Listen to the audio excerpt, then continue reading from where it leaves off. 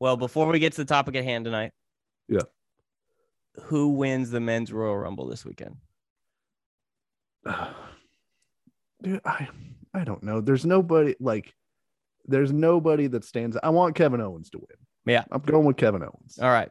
He's not going to win, but I want him to win. I would very much like him to win. He would be my guy. The women's one outside of if Ronda. I was going to ask the women's for the record. I didn't just go straight. I just want to make sure it's on the record. You know what I mean? If Ronda Rousey comes back, then she's my pick. Yeah. But outside of that, because that's just a rumor, I'm going to say Bianca Belair wins. Bianca Belair, huh? Okay. Yeah. Honestly, anybody but fucking Charlotte Flair, because I feel like she wins everything, and I'm just sick of it. Like, yeah, I get it. She's kind of good. Okay, you know what I mean? Yeah. Quick question: do you know who her dad is? Brian Gracie. Admittedly, I haven't watched Dick for WWE programming, so I'm gonna say, I want Kevin Owens to win it. Okay. Yeah. I'm gonna say, is Bobby Roode still around? Bobby Roode is still around. He's not gonna win it, but that's my guy. He's gonna win it. All right, that would it would be glorious. Yeah. The problem is that theme song. Yeah. Well, now he's teamed up with Dolph Ziggler. Like he's that far down the card. Yeah. He's fallen pretty far. For the women's Lita, go fuck yourself. Yeah. Hey, do it to it. It would be interesting. The problem is, like we'll talk about with the Royal Rumble. Actually, it ties together with this Royal Rumble and the one now. Problem with the Royal Rumble now is there's only conceivably about 5 people who could win it. Yeah. Because the winner gets a title shot. But it doesn't feel like anybody's on the ascent necessarily to win. Like they haven't gotten a bunch of stuff behind somebody right now. Like when the year Drew McIntyre won, leading up to it, you're like, oh, Drew McIntyre's the dude that's going to win the Royal Rumble. And I see a bunch of people saying Finn Balor's going to win. They're like, he just lost on TV to like a new guy. Wow. Right. So like, he doesn't have a bunch of energy going his way. So like, it kind of feels like a crapshoot. This guy named Austin Theory, who's pretty good, but he's fairly new. It seems like a mishmash of fucking 2022 wrestler names. Yeah. It sounds like a 21st century wrestler name generator spit out Austin Theory. It does unfortunately have the like create a wrestler default name like at a video game. Or because like, okay, so Bobby Lashley is wrestling Brock Lesnar. So Bobby Lashley's not going to win the Royal Rumble because he's already wrestling for the title. And Reigns is taking on Seth Rollins, whose nickname on this is Seth, quote, friggin' Rollins. And I hate that. Is that his thing right now? Seth friggin' Rollins. I'm Seth friggin' Rollins. That's how he talks. Yeah. It might be my worst. That might be my worst wrestler impression, but that's how Seth Rollins talks. It's accurate. Yeah. So like neither of those guys are getting the juice to win the Royal Rumble. The main event of WrestleMania is going to be Brock Lesnar versus Roman Reigns again. On one side, they just don't fucking have ideas, Dusty. Yeah, they're so they do. They have 3 ideas. They just re-signed Owens, so that's why I think Owens is my candidate to win it. Maybe Big E could get in there and do it. Other than that, like Rey Mysterio, give it to Mysterio. I don't care. By the way, I watched Rey Mysterio kill Perro Aguayo the other day. Oh yeah. He didn't kick him that hard. Well, he didn't kill him by kicking him. I thought it was the kick that killed him. No, it was he snapped his neck on the rope. Yeah, the kick into the rope. Oh, you're talking about the drop kick. He drop kicked him into the rope. I thought you meant the 619. And I was like, well, no, that's how it got him. It was the whiplash from his neck. It's still like it didn't like, and I'm not like, obviously, like it was enough, but like it had to have been like the freakiest freak that ever freaked, because like it looked like a normal Rey Mysterio move. Like there was nothing that odd about it, and the guy just fucking died. Truly fragile meat bags. That is true, dude. Like we're just one drop kick into a wrestling rope from just dying. Yeah, and Lord knows my doctors told me that plenty of times. Oh, dude, when I saw that, I was like, I gotta go to the gym. Yeah, I gotta strengthen these neck muscles. One drop kick. Oh, if it did that to Perro Aguayo Jr., yeah, rest his soul. Yeah, it's a bummer. It's definitely a bummer. But oh, go ahead. Sorry. Oh yeah, I still want him to win the Royal Rumble. So there's Perro Aguayo, yeah, me too. Who's a drop in we're gonna have? Is Tugboat showing up this year? Is Akeem coming back? No, I don't think so. I'm not sure like who's got any juice. I hope Kane. I always probably with shit like this, I always hope that like Stone Cold or The Rock shows up, or Shawn Michaels or some shit like that. But it's probably gotta be Kane. It's gonna be Kane. It's gonna be some Kane ass shit. Fucking Glenn walking down there. Yeah. Or like Honky Tonk Man. I'd take a good Honky Tonk Man. I'd take it, but like, come on. Well, because they burned Edge, like already, burn Edge, right? And so then the next year they burned Christian. Christian's in AEW, so they can't use him. Yeah. So like, who's a good surprise? Rousey is like the juice for the Women's Royal Rumble, because they've announced a bunch of the entrants that could have been surprises for the Women's Royal Rumble. Like, yeah, Lita would have been sick. Yeah, if Lita would have just showed up, but they want people to fucking watch the TV shows. So they're like, remember Lita? We haven't made any new stars subsequently. So you know what I watched recently? When they made Lita pretend to have sex with Edge in the ring. One of the worst things I've ever seen. I can't believe they did that. Didn't want to do it. Of course she didn't. No, I know, but if you listen to her and Edge, like they really didn't want to. Oh, so Edge didn't want to do it as well? No, because it's terrible. Yeah. And it's a bad bit. And so it was like a big deal. And then they did it because I guess Vince McMahon talking into stuff.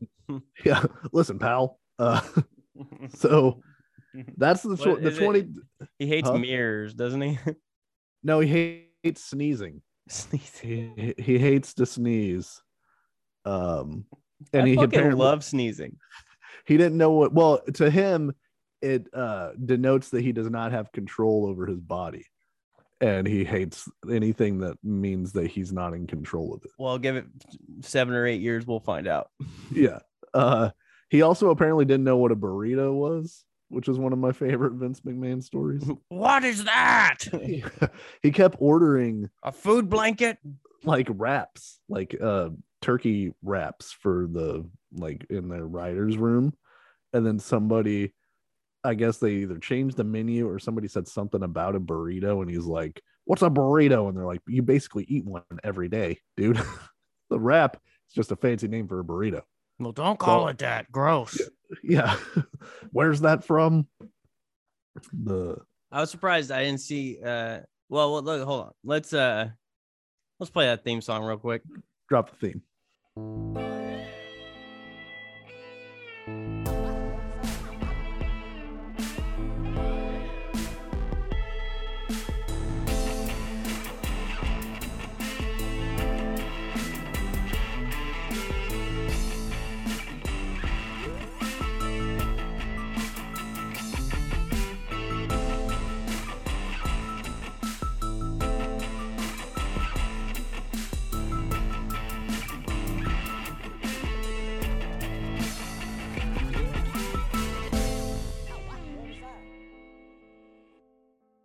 Welcome to Snark Marks, everybody.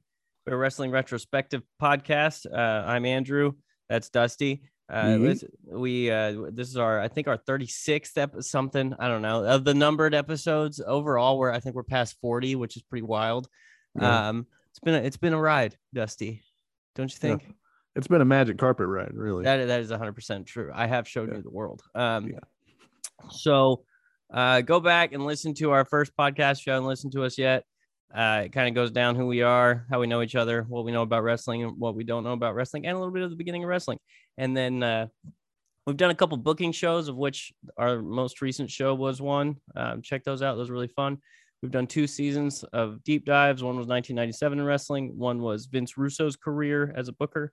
God damn it! And then we have social media. Follow us on Twitter at SnarkMarksPod. Follow Dusty on Twitter at SnarkMarksD. We are at SnarkMarksPod on Instagram. We also have a Facebook, Fart Noise. So today we are covering the 1989 Royal Rumble, because next week we will be covering the 2022 Royal Rumble, because that's this Sunday, Dusty.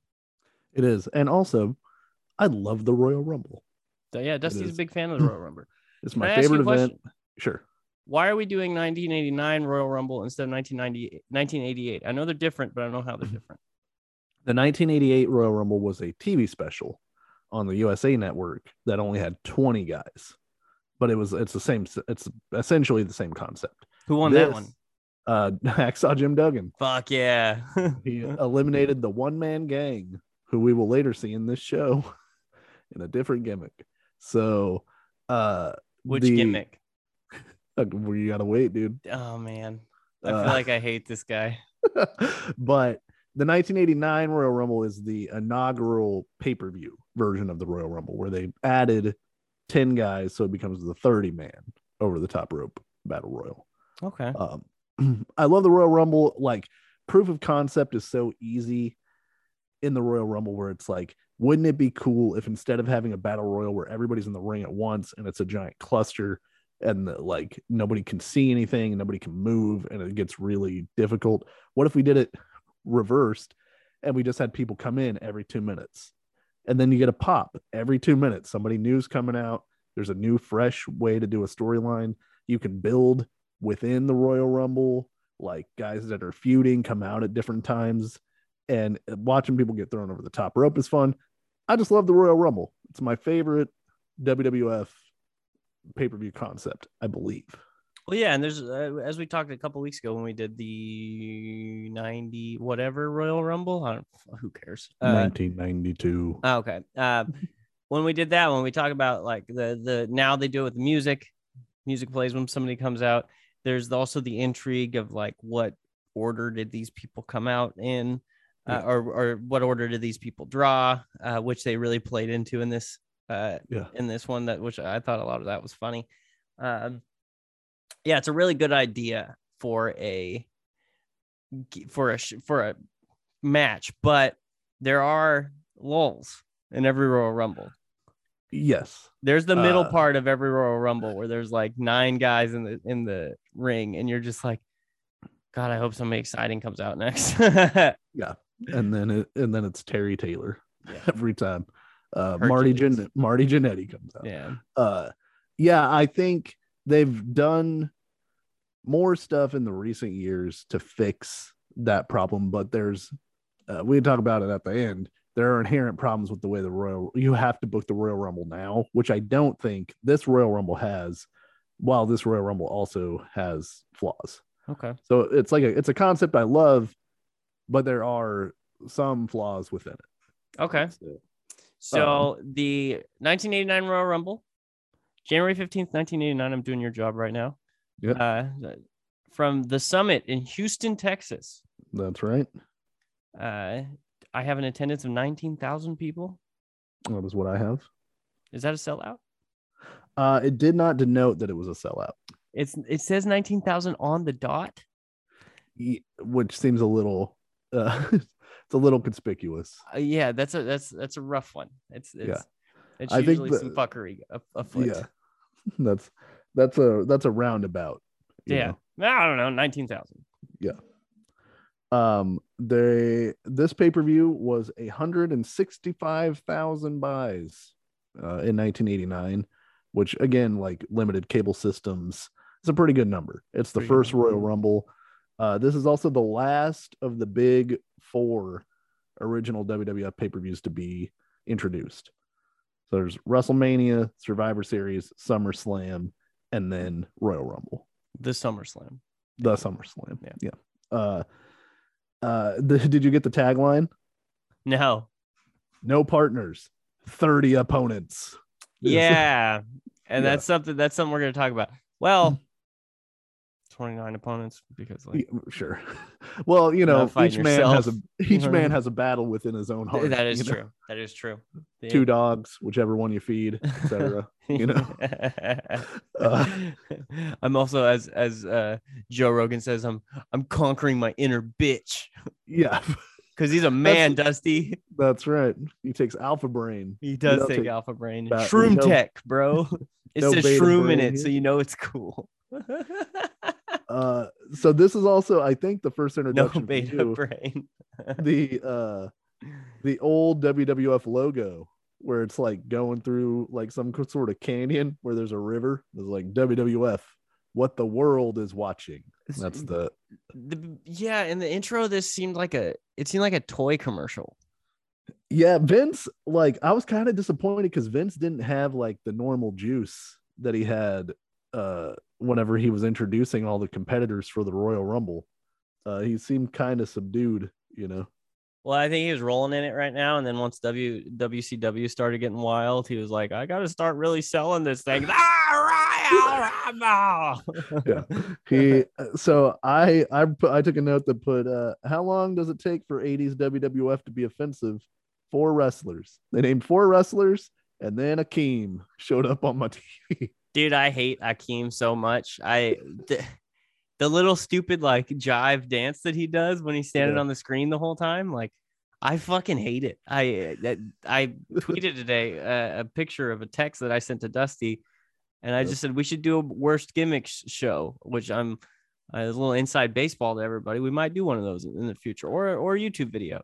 I can tell you this thing, Akeem will be on my list unless you draft him first, because it's going to be draft style, draft format. Yeah. I hate Akeem.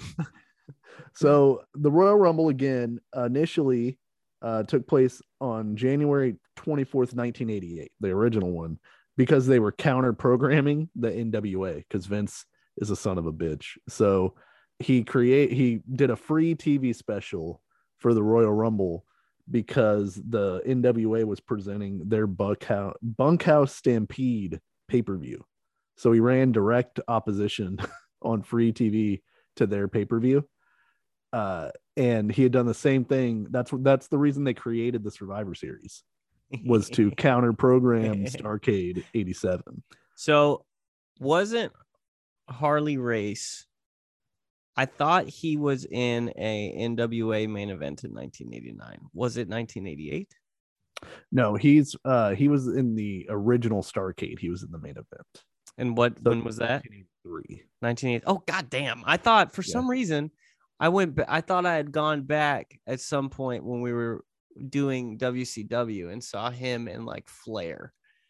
Yeah, that's Starrcade 83. Oh, okay. I just had it mixed up. Okay. Yeah. But like, so they kept counter programming each other. And so the NWA, that's why they came up with the Clash of Champions, was to counter program WrestleMania 5. And they were like, fine, we'll put a free show on TV. And the pay-per-view companies were finally like, hey, you both have to stop doing this shit. Otherwise, we're not going to carry either guy's thing. Because Vince, you're costing the middleman money.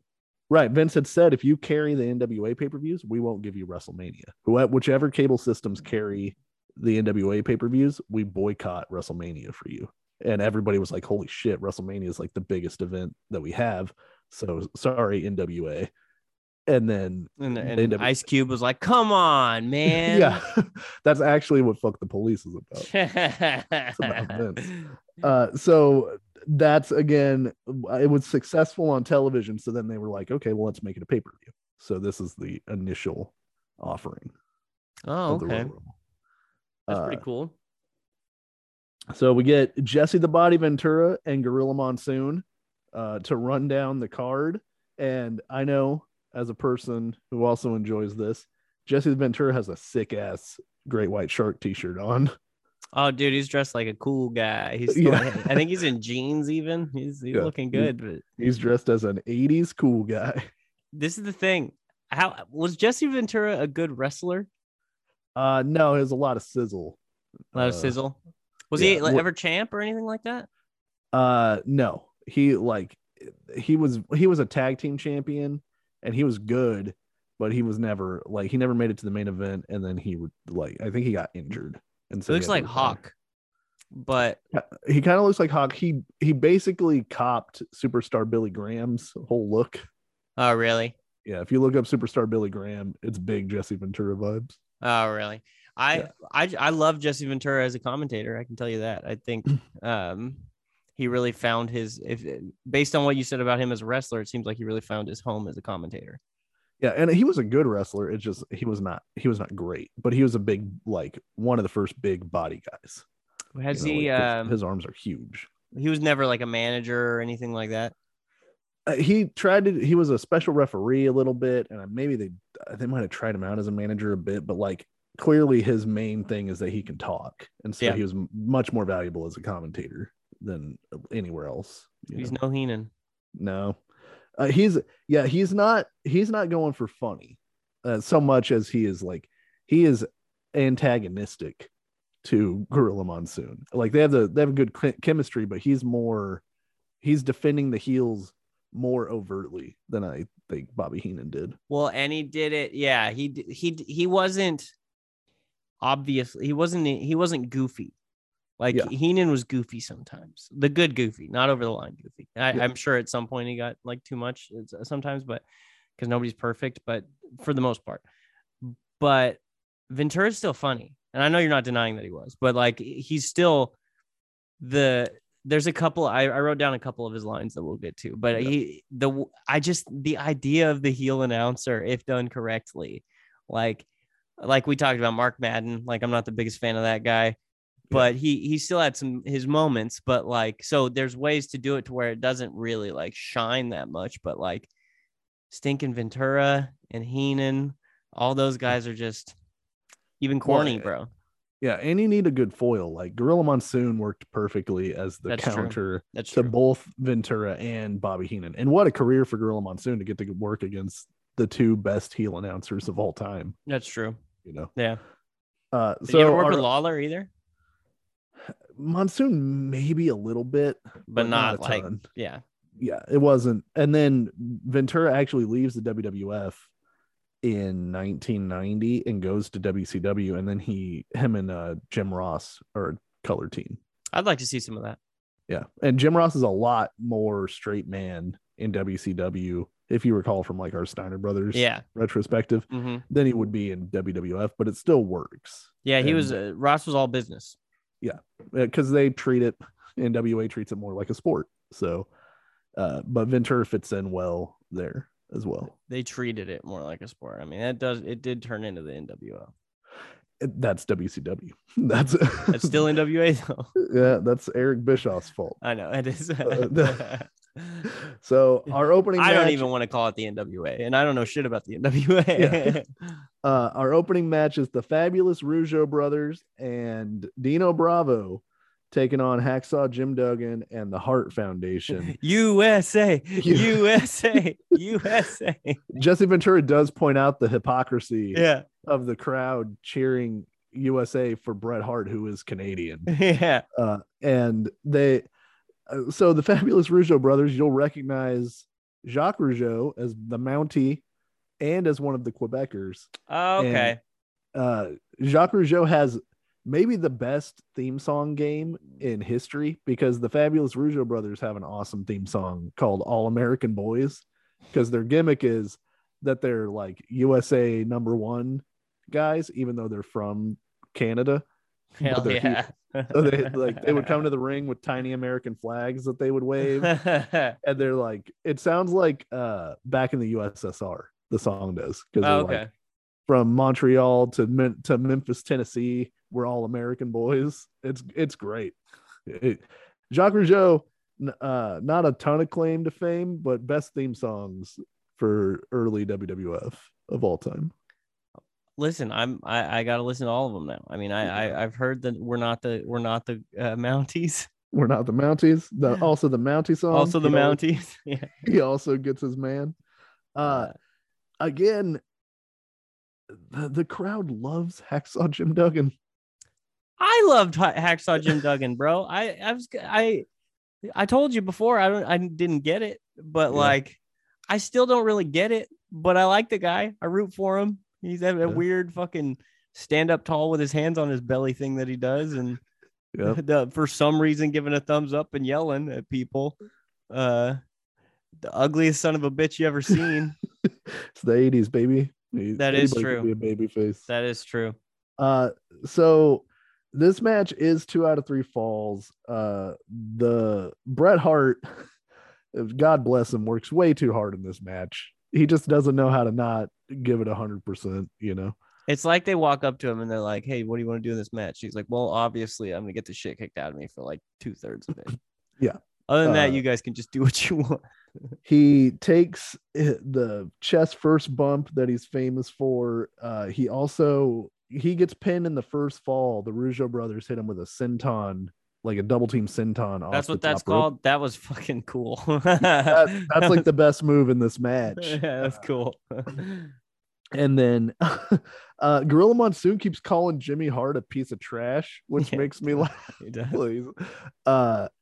And then they work a hot tag to Jim Duggan, and the crowd starts going crazy. And then they do a cool spot where Duggan, like, he catapults both members of the Hart Foundation onto one of the Rougeau brothers, and that ties things up 1-1. There's a part where Jim Duggan has one of the Rougeaus in the corner. I think it was one of the Rougeaus. It could be the Dino guy, but he's got him in the corner and he's punching him. And the referee's like trying to stop him doing the 1, 2, whatever. And Duggan just walks away from the Rougeau and doesn't look at the ref at all. He's looking over the ref's head and he goes, "Get off my ass!" And then he goes right back into the corner. But he's not looking. He's looking at the rafters, basically. Yeah. He wants everybody to hear. I know. You got to perform from your diaphragm. I can't believe he's alive. I just can't believe Jim Duggan is alive. And he just beat cancer again. Good for you, Jim Duggan. I'm so happy that he's alive. I just like that. That's one of those. Anybody who didn't listen to the beginning of our podcast, I spent the first like 10 episodes just guessing whether these guys are alive or not. Jim Duggan was my slam dunk. Put a gun to my head. I would have been like, yeah, for sure that guy died. Like 2 minutes after this match ended. Just he's so big and he looks so poor. Like it usually doesn't work out, you know. He got busted for doing coke with Iron Sheik in the 80s. So I forgot about that. They got caught in a car, didn't they? Yeah, yeah. So all signs would seem to indicate, but you can't hurt Jim Duggan. Iron Sheik not running his own Twitter page, ass keeping him relevant, motherfucker. Speaking of which, turnbuckles can't hurt Jim Duggan either. His head's too hard. That's one of the gimmicks of this match.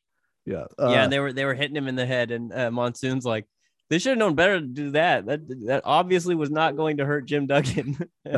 So Duggan sneaks up behind Dino Bravo, hits him with the 2x4, and Bret Hart gets the pin for his team in 15 minutes and 42 seconds. And this match got 2.25 stars, but it's pretty fun for 1989 WWF. This is a pretty good match. Yeah,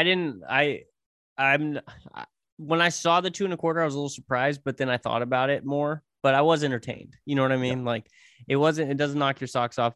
The babyface did cheat.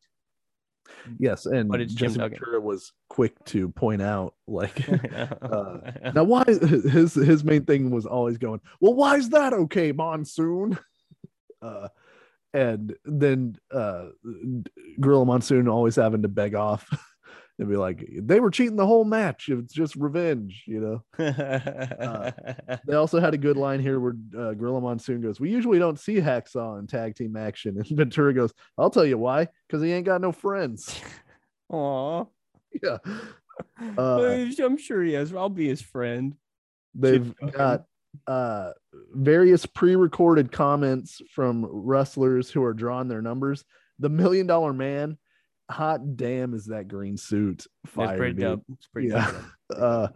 He draws his number, but he's not pumped about it. So he like calls Slick over, and he's like, they're trying to work a deal out. He's like, "You draw for your boys already?" He's like, "Yeah." And he's like, "Well, come over here. Let's talk about it. Let's figure this out."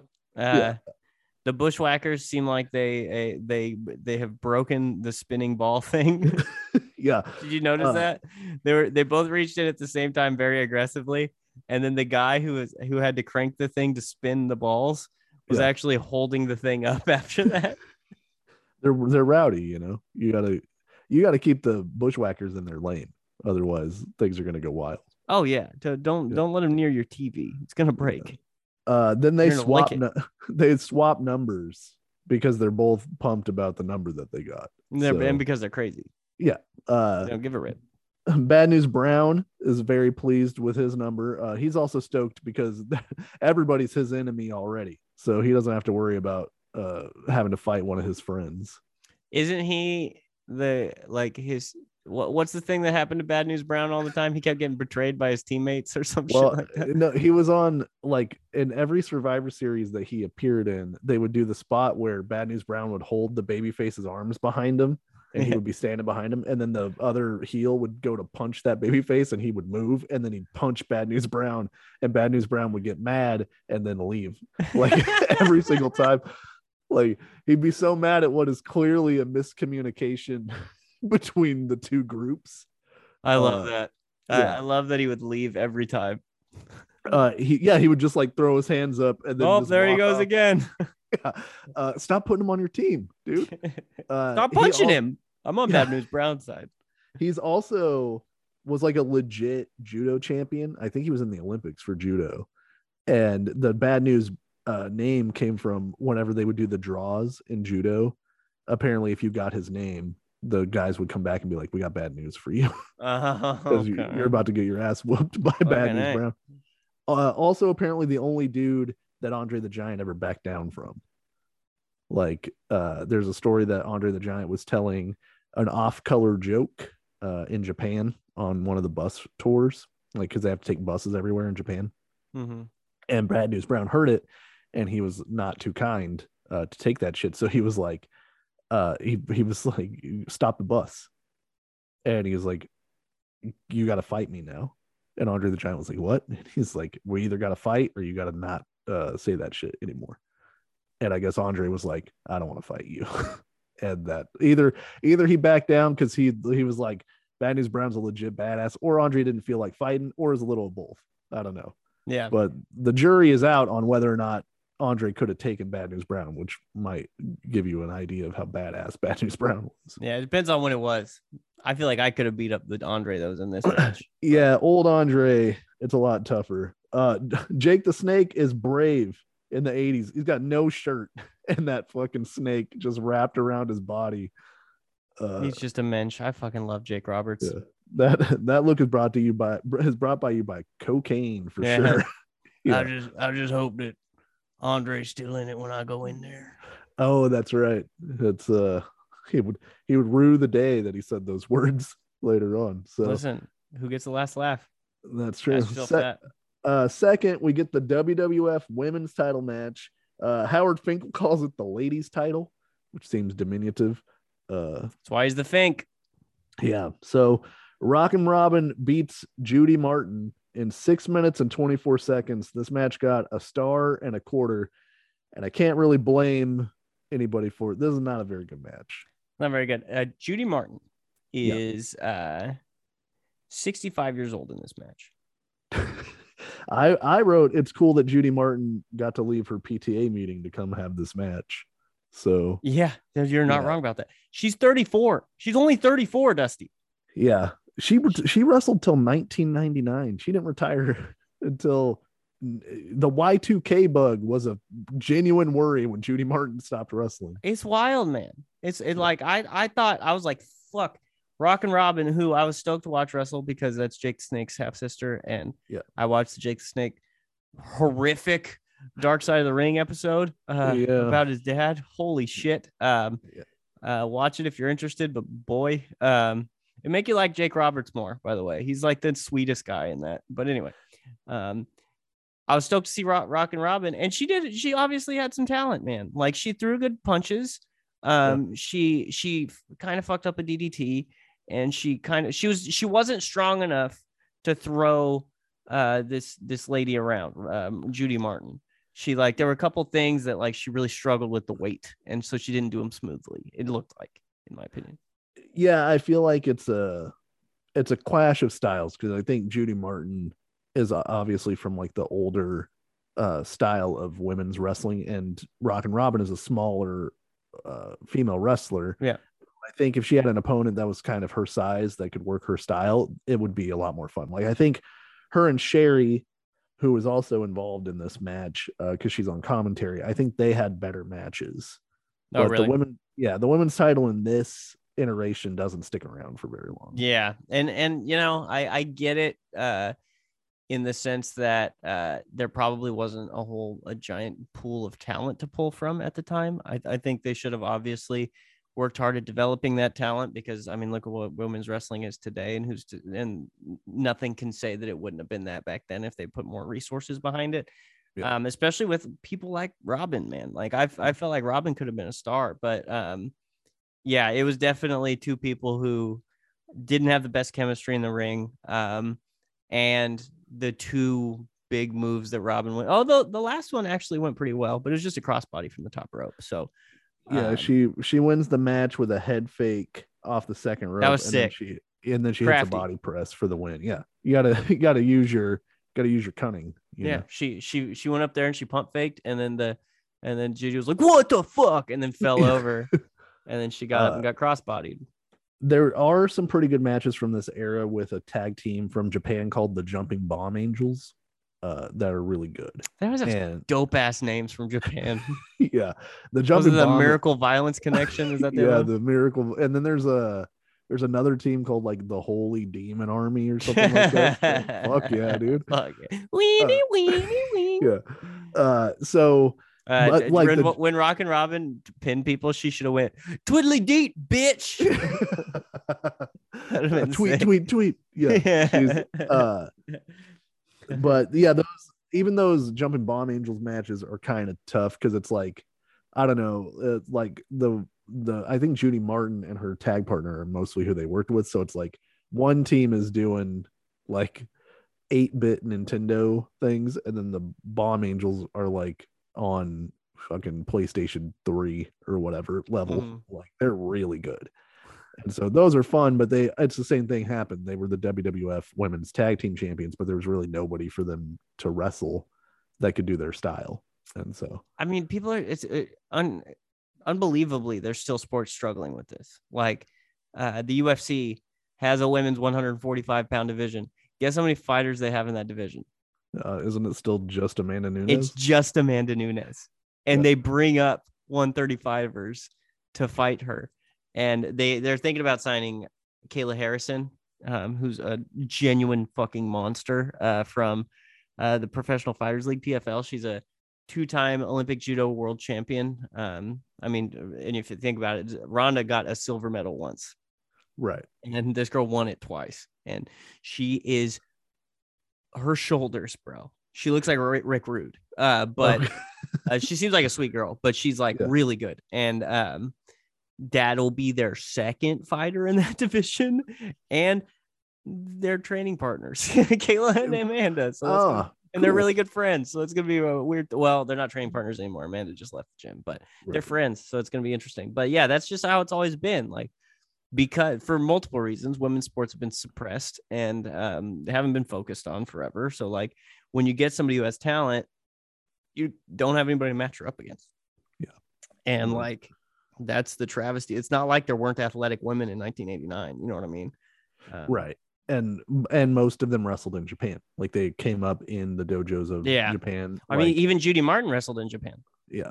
And all the really good 90s wrestling, like there's really good 90s women's wrestling, but most of it is from Japan. And I haven't seen most of it, but the bits of it that I've been able to see are really, really good. They should have went into the fucking WNBA at the time to start stealing people. Well, no, I don't even know. No, I don't think it was around yet.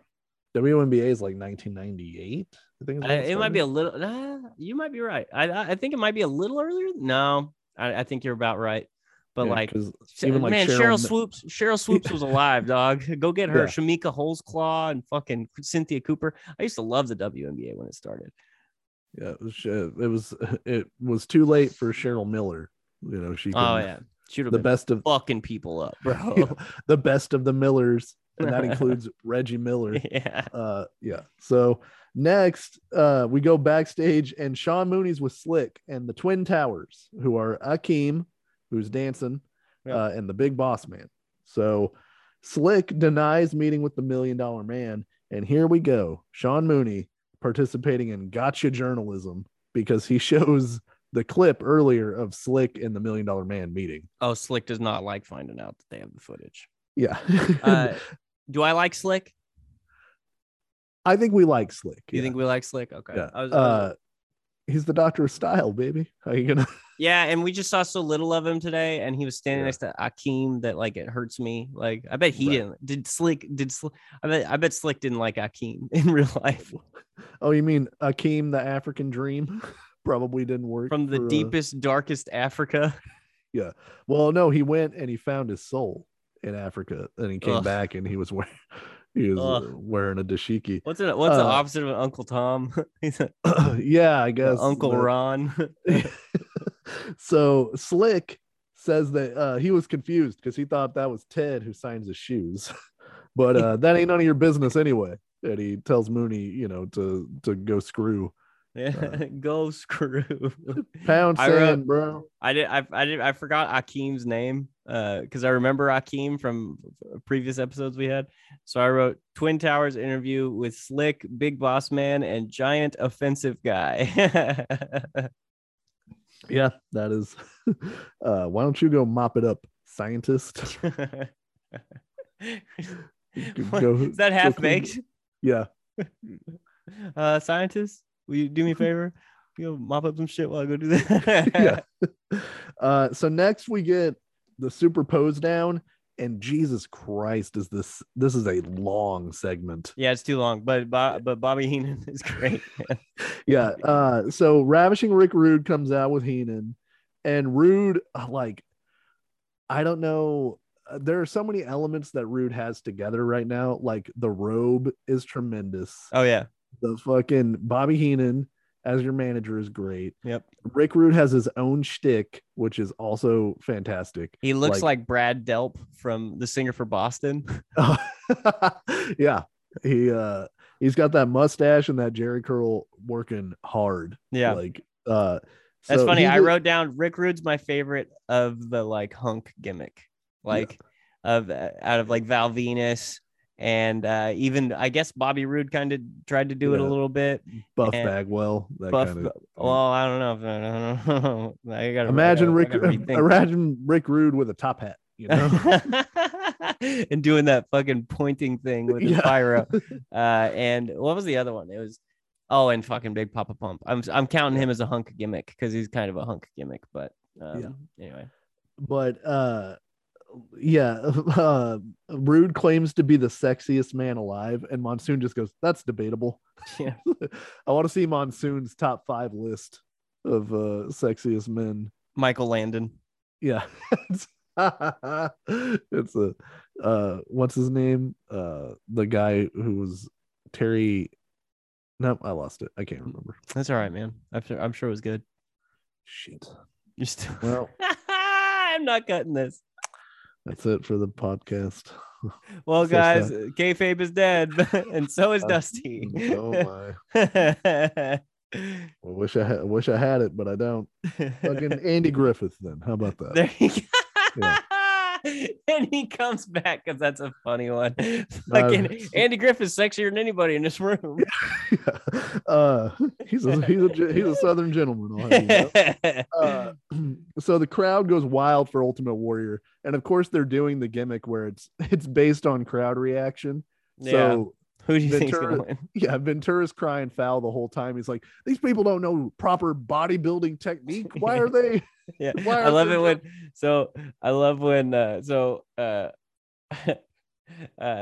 when Warrior gets in the ring, Monsoon goes, because Rick Rude is in the ring using like, it almost looks like a thigh master, but it's like it's a weird one of those gimmicky like workout things to keep pumped up.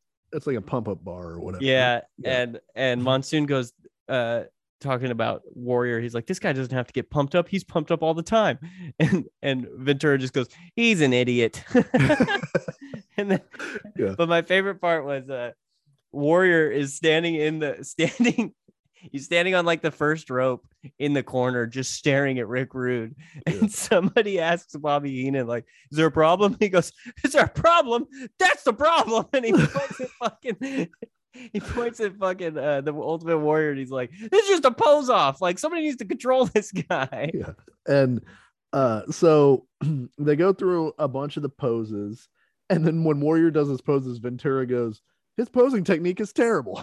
Because he's like in between each one, he's like, "Wah, ah," and he's like making all these sounds, but the crowd's eating it up. They don't care. It's super weird that this like animal creature from parts unknown follows the rules of this bodybuilding competition. I love that after Rick Rude, I don't know which one, it was either the first or second one, after they start to realize that Warrior's gonna win this, Heenan asks for 15 minutes. Yeah, I need 15 minutes. Heenan also keeps letting the fans know that they love him in the most disingenuous way possible. Like, he's so great. He's like, "Remember, Houston, we love you. We love you." And then he'll go back and just start like he's oiling Rick Rude up and like. So Rude does an abdominal pose, and Ventura goes, It's the best abdominal pose I've ever seen. That's your stomach, Monsoon. That's where the bananas go." I didn't hear that line. That's a great line. So eventually, obviously, the crowd is with Ultimate Warrior the whole way. And then on the last pose down, Rude blindsides Ultimate Warrior with the Thigh Master pump up gimmick. Well, first Heenan sprays him in the face with something. Yeah, but the Ultimate Warrior no-sells it. Yeah, he no-sells it completely. He doesn't even sell it. And so Rude bashes him in the back of the head with this thing and puts him in a camel clutch with it and beats him up and then does the hip swivels. And the whole time Monsoon's going, "Well, if this were best hip swivels, he'd certainly be winning that," or whatever. And Ventura goes, "He took the decision right out of these idiots' hands and made it himself. Good for him." So that is all to lead. He goes, "I love a guy who controls his own destiny, Gorilla." Like I did whenever I confronted Chris Kyle. He was slandering me in a bar. He may have been the American Sniper, but I'm the body. Monsoon. So all of that is leading to WrestleMania 5. A lot of this is build up to WrestleMania 5. Ultimate Warrior and Rick Rude have a title match for the Intercontinental title at that pay-per-view. So this is sort of the build up to that whole thing.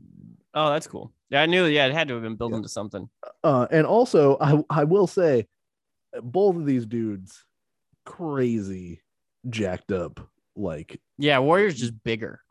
Yeah, but Rick Rude is in phenomenal shape. Yeah, he is. And he would get in better shape. Like, he in his early run, like in the early 90s, he did a run in WCW where he looks even more jacked than he is here. And he cut his hair, so he had like a whole new gimmick going for him. Well, all these fuckers get way bigger. Like, steroids got out of control. I'm glad people started getting in trouble for this shit, because for selfish reasons, even because I think they look better without the crazy, stupid steroids. Like, Macho Man looks fucking great in this pay-per-view. Yeah. And he's half the size that he was when he was in the NWO. Like, in the NWO, his skin looks like it's struggling to hold all the shit in. It's like, are you serious, man? You're going to keep doing this? Oh, that fucking hurts, man. Well, and like Macho Man should weigh, I don't like $180 probably, because he's not the tallest guy in the world. No, he's like 5'11". Yeah, and he weighs. So he could be like 220 or something. Even sure, he probably weighs 240 in the NWO. Oh yeah, yeah, and it's all upper body mass. Like, his legs have gotten smaller because he can't work out his legs because his knees are all jacked up, but his upper body is just ridiculous looking. It's bad, man. And it just everybody just keeps getting bigger and bigger and bigger. And a lot of the guys in this thing looked really good. Like, the only one that looks like a real freak, the only two are Hercules and Warrior. Yeah.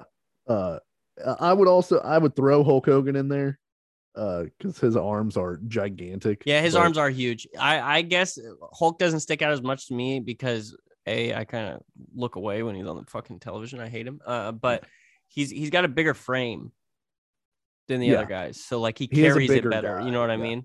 But yeah, you're not wrong about that at all. We get a WrestleMania 5 promo, which is just the logo and some music underneath it. But it reminded me of I don't know if you know, when the Avatar movie was coming out, James Cameron directed Avatar, and he had also directed all of these other big hit movies. And so the marketing for Avatar was just like from the director of Aliens, Terminator 2, fucking Titanic, fucking whatever. They're like, Avatar, and that was it. There's no footage, there's no trailer. It's just, I'm sorry, are you going to argue with the guy who made fucking Terminator 2? No, you're going to see this movie. Dude, we got to make that commercial. It's the same thing, but it's you. Yeah. And you are naming all the movies off the top of your head. So you're like, fucking Terminator 2 and Aliens and like just... out of order. All that. Yeah. From Avatar. Oh, wait, that's this movie. probably a different Avatar. Not that Avatar. The Blue People Avatar. Aren't they making a new Avatar? Yeah, whatever. They've been talking about that fucking movie for like a decade.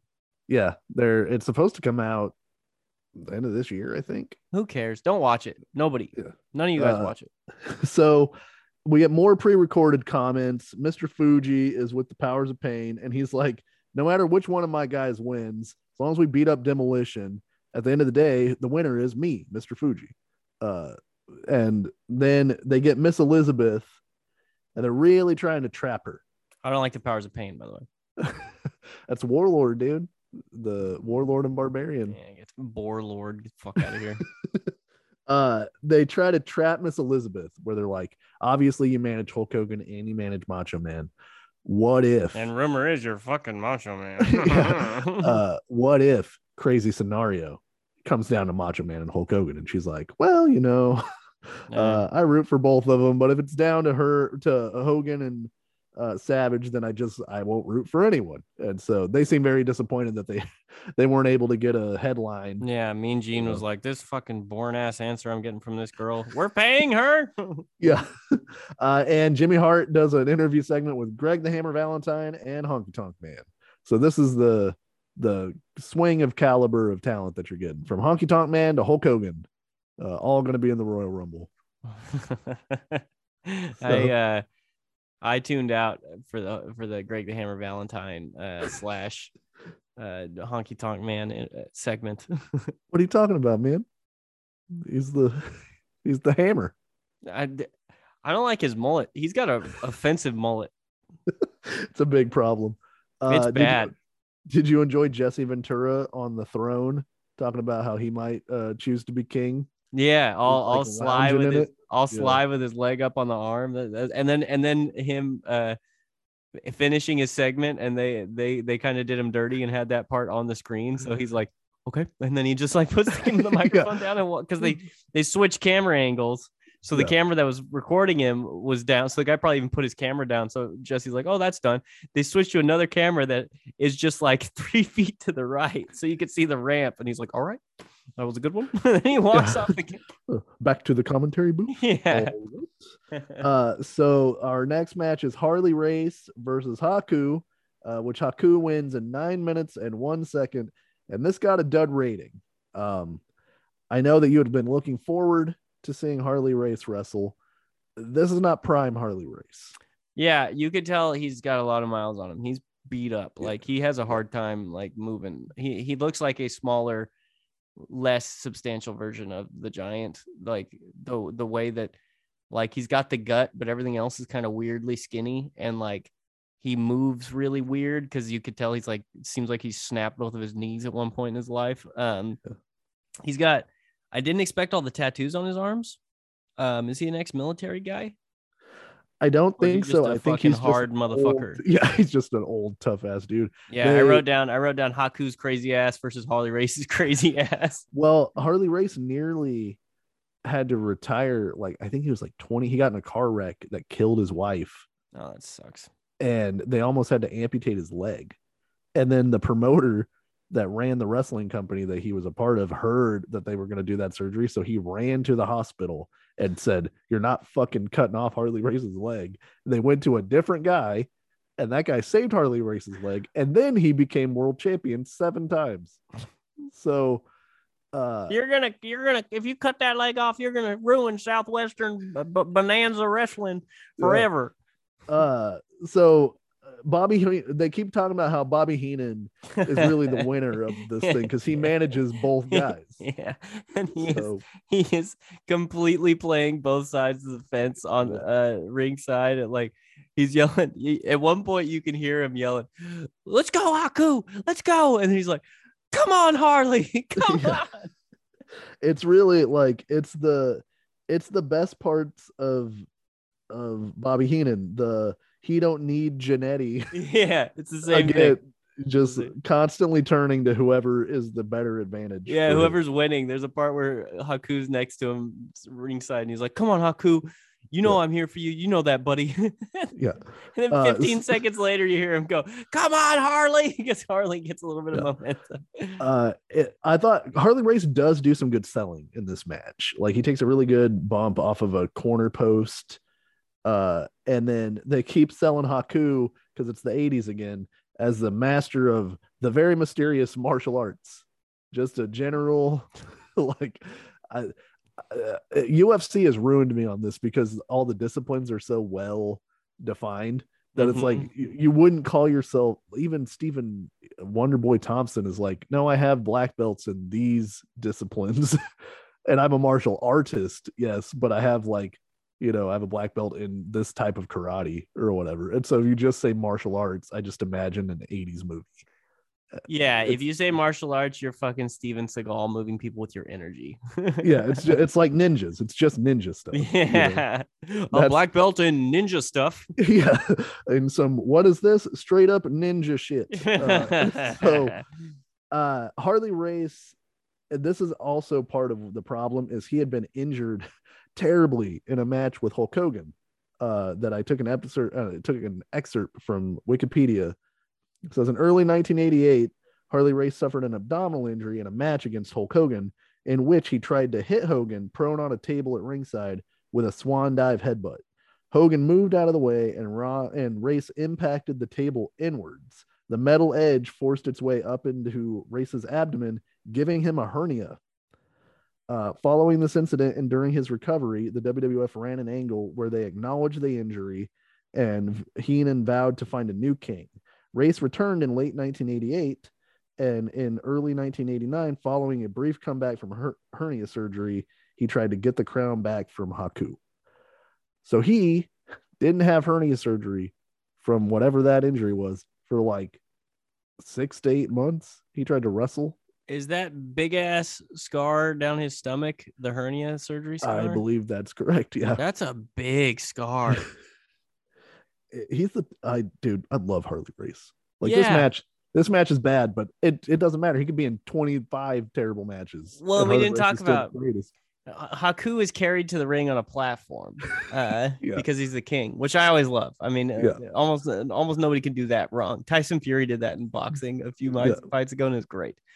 So Haku's carried to the ring with Bobby Heenan in front of him, and the way that he gets to the ring is there's these notches at the end of the platform that they place on the edge of the ring on the apron, the hardest part of the ring, if you didn't know, and it kind of just creates a ramp for him to walk into. So they have it attached like that, and Haku's still standing on the platform, and a Harley Race comes in fast, like he's not running, but he comes in with determination. Yeah.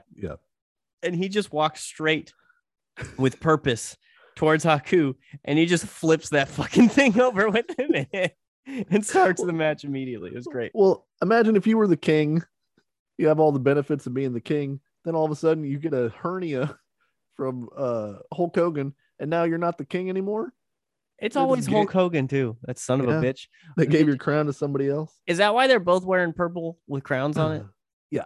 Does the king always wear purple? He doesn't have to always wear purple, but purple's by and large considered the royal color. Is it really? All right. Yeah, because back in the day, it's the hardest thing to dye. Like, then it became John McClane. Yeah. They had to stop. That's the end of the podcast. Thank you. Kayfabe is dead. Andrew's alive. No, I think it was like the hardest type of cloth to get, because it took the most effort to dye it. So it was like only rich ass really? royalty could get it. Or that could be from Game of Thrones. Honestly, I don't know. Feels like a thing I know. Prince is super purple, so yeah, that could be true. So Race misses a diving headbutt off the top, and then Haku wins with a reverse thrust kick. And after he wins, Bobby Heenan just goes, "Yeah, yeah, yeah." Heenan was he was my favorite part of this, but I'm biased. Yeah. So here it is. Race was seen as a rising star in the business until a car accident put him out of action with his leg nearly being amputated. His pregnant wife, Vivian, died instantly. They had been buried just over a month. The promoter heard about his employee's condition, went rushing into the hospital, and blocked the planned amputation, declaring it over my dead body. In doing so, he saved Race's leg. Although he recovered, doctors told Race that he might never walk again and his wrestling career was over. Undaunted, Race endured grueling physical therapy for several months and made a full recovery. Jesus Christ. It's an absolute savage. Yeah, I'd be dead. So, of course, he can get tattoos. He can get 50 tattoos. Yeah. Probably got a tattoo while he was in the hospital. It's sick that he's that tough with his hair being that curly. I feel like they don't go hand in hand. No, I think it's a Boy Named Sue situation. Like, you got to be, yeah. Any damn thing but Sue. I still hate that name. That's what I love about the end of that song. No, I still hate that man. Doesn't he say? Oh, I thought he says I still hate that name. Oh, it's funny either way. I always thought it was, but I still hate that man. Well, we can verify, but either way, it's like I love that. Like he just adds it to the end, that we know that's the joke. Bill or George or any damn thing but Sue, and everybody's laughing. He's like, I still hate that name. Because I gave you that name because I knew I wouldn't be there to help you along. I figured you'd get tough or die. Same Harley thing. Race. Yeah. So once again, just so you don't forget, WrestleMania is April 2nd, dude.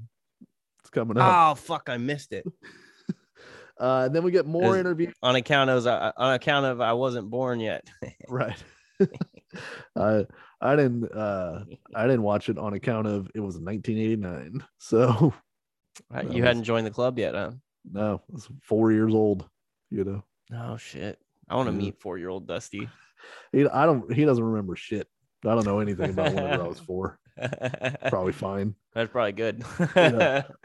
So Brutus Beefcake and his Chippendale dancing ass does a backstage promo. They jostled Greg the Hammer Valentine from a deep nap that he was taking. Yeah, Jesus Christ, his mullet's all over the place. Yeah. And then they have Mr. Fuji talk again. Big John Studd is back in the WWF, and he doesn't need Bobby the Brain Heenan, so he's going to make an impact in the Royal Rumble. And which we clarified in the 92 Royal Rumble. Big John, in the episode, Big John Studd, not a porn star. No, not known to us. So, young ass Mr. Perfect is all up in this Royal Rumble. Oh yeah, he's looking good. Good.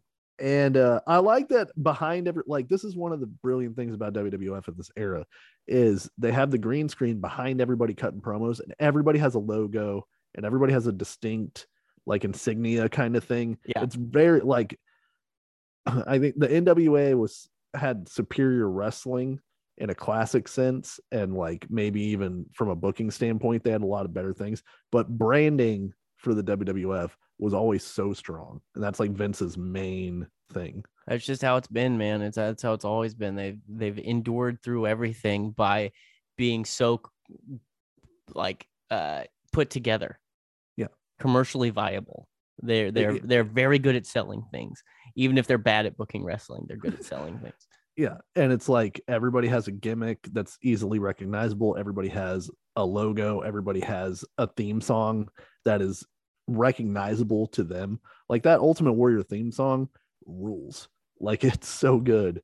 Oh, and yeah, perfectly ties to the character. Trying to sell, they're the 360 deal before 360 deals were a thing. They're selling you the whole package of a wrestler, and whether the wrestling's any good or not is secondary, because you're like, oh, I know who Mr. Perfect is. He's this guy, and I relate him to all these other things. I mean, Ultimate Warrior was not a good wrestler, like at all, and he made them millions. They made millions of dollars off of him. Like it's Seth friggin' Rollins. Like, you know how many Seth friggin' Rollins t-shirts they're probably gonna sell? Like, our friends Michael and Erica probably have one. Yeah, I'm gonna have to make fun of it, but that's just the sacrifice I make. Yeah, I don't want to, but I will. But I have to. Yeah. So then we get Macho Man Randy Savage in his promo, and he goes, Macho Man, freak out, freak out. Yeah, I'm gonna play this promo because this was one of my favorite Macho Man promos at all time. Listen for, at one point he goes, yeah, and it's one of the best. His yeahs are really on point during this. So here's Macho Man, his promo at the 1989 Royal Rumble. Freaked out, freaked out. Ooh, yeah. Millions of people all around the world are going to be watching, yeah. And at the summit in Houston, Texas, it's the Royal Rumble, yeah. 30 big-time wrestlers, yeah, with reputations to match. No partners, every man for himself, yeah. I'm on top of the mountain and I feel like I'm alone now, yeah. And I'm warning each and every person that comes into the squared circle that I am the World Wrestling Federation champion, yeah. And I'm used to being #1. And macho madness will be felt in the summit in Houston, Texas, and all around the world. Zillions of people will witness, yeah. And the people that come into the ring will feel the pain, yeah. They'll feel the intensity of the Macho Man Randy Savage. Because I didn't become the World Wrestling Federation champion by, letting big-time things slide by. I'm the champion now, and I'm going to be the champion of the Royal Rumble. Ooh, yeah. Yeah. Zillions of people, dude. Yeah, it's zillions. He said it twice. That's the king. That might be my favorite Macho Man. That might have turned me on Macho Man. He still moves funny, and I don't get how he moves, but he's got a fringe vest on and ski goggles, but not a shirt, so it's just the vest. And yeah, he's going to be the champ of the Royal Rumble. So he's currently the WWF champion. And the $1 Million Man is with Gene Okerlund. And he says, you know, whenever you're as rich as the $1 Million Man is, you make your own luck. Insinuating that some sort of chicanery has gone on. Well, because it clearly went on. We had footage. You know what I mean? You can't prove it. That's accusation. Listen, I'm completely okay going off of that. You know what I mean? Yeah. Like, this isn't a court of law. God damn it. This is wrestling. There was no collusion. No corruption. Yeah. All right. It's not the same. It's not the same song. Mine goes. So Bobby Heenan is with the Heenan family, and it's Andre and the Brainbusters, and Andre is doing the Chael Sonnen gimmick where he says he's going to be the winner, and he's never lost a match in history. I was going to ask you that. Had he?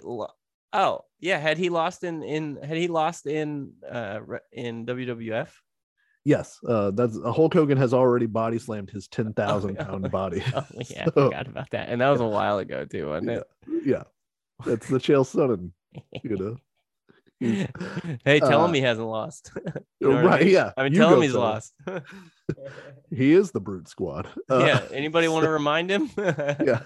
So, and then Mean Gene is with Hulk Cocaine Hogan as man. This is a classic Hogan promo if there ever was one. Once again, I fucking tuned out. I hate saying that, but I did not listen to Hulk Hogan. He runs down the big boss man Akeem and the Heenan family. He of course predicts victory for himself, and then if it's down to him and Savage, he's going to find out that Hulk Hogan has never been beat, which is also a lie. And what you going to do, brother, when Hulkamania rumbles all over you, which is his classic Royal Rumble ending line. Use that one a lot. I bet he sold some t-shirts, man. It's true. So now we are on to the first ever Royal Rumble. The Fink runs down our rules, and they're selling it as, you know, the numbers could be anybody could draw the numbers. Everybody's against each other, friend, foe, indifferent. You got to throw the other guy over the top rope. His feet have got to touch the floor. Last guy in after everybody's entered wins the Royal Rumble. Wouldn't you know who won the pony? First two guys, out comes Axe from Demolition. And then number 2, Smash from Demolition. And the Fink, when he announced Smash, he's like, the second wrestler chosen at random. It was random. Yeah. Smash from Demolition. Also from Demolition. Remember the other guy? Demolition.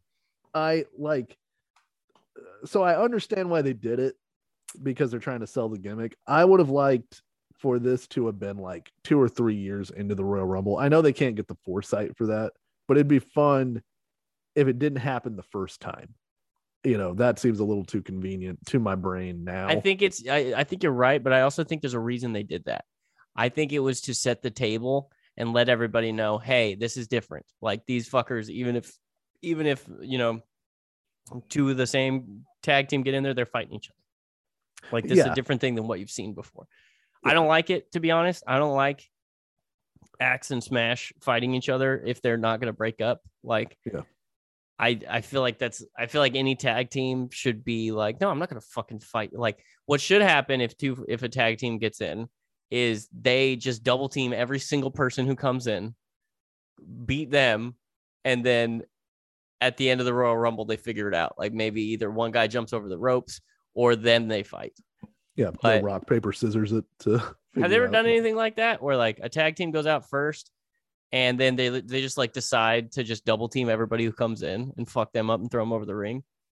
Not a ton. They did it a little bit here, you know, like anytime that there's a tag team, if they don't have to fight each other, they'll fight the other guy, and sometimes they'll dominate for a little bit.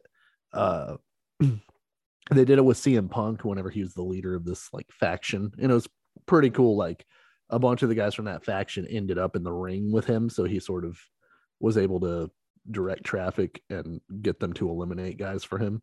Yeah, and so that's a fun gimmick, but they didn't really they haven't exploited it as much as they could.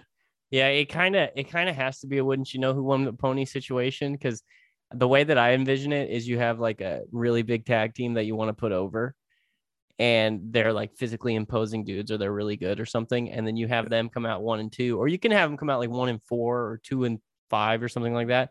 Yeah. But at one point they're both in the ring, and just whoever comes out, they just wait for the guy to get into the ring, and then they just beat the fuck out of him and throw him out as a team.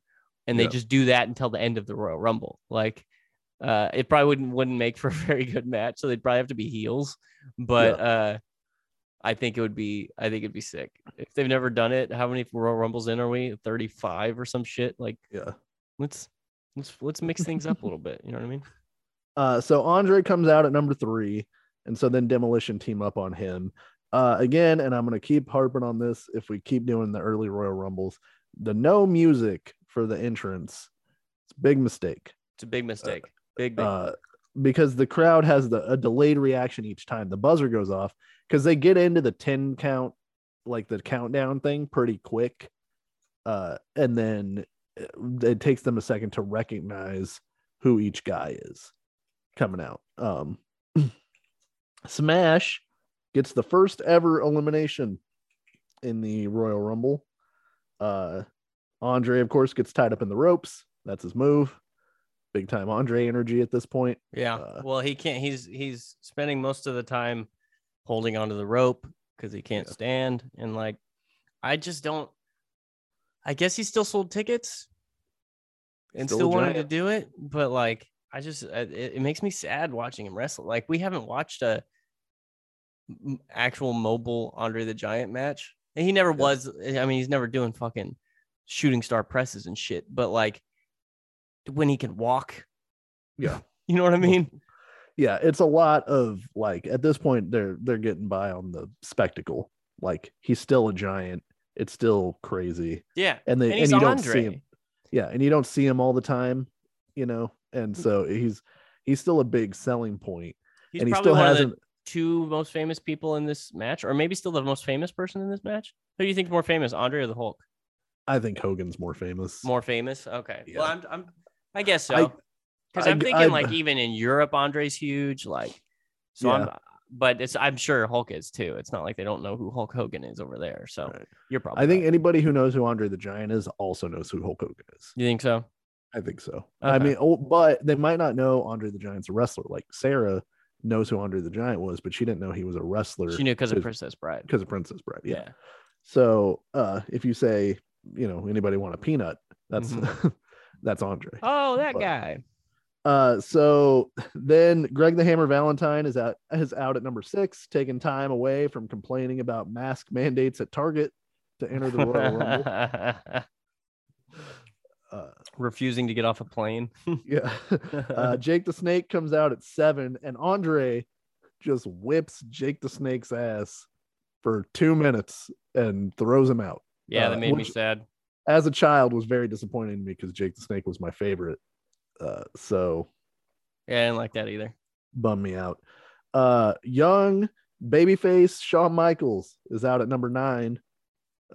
Really looking like the lead singer of Poison at this point. What a good looking kid, huh? Well, I think he's got some potential there. Yeah.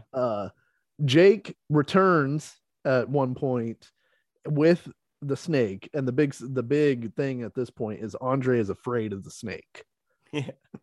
And so he throws the snake in the ring, and Andre eliminates himself, which again, they're kind of fudging the rules in the Royal Rumble at this point, but they count it as an elimination. Andre eliminates himself.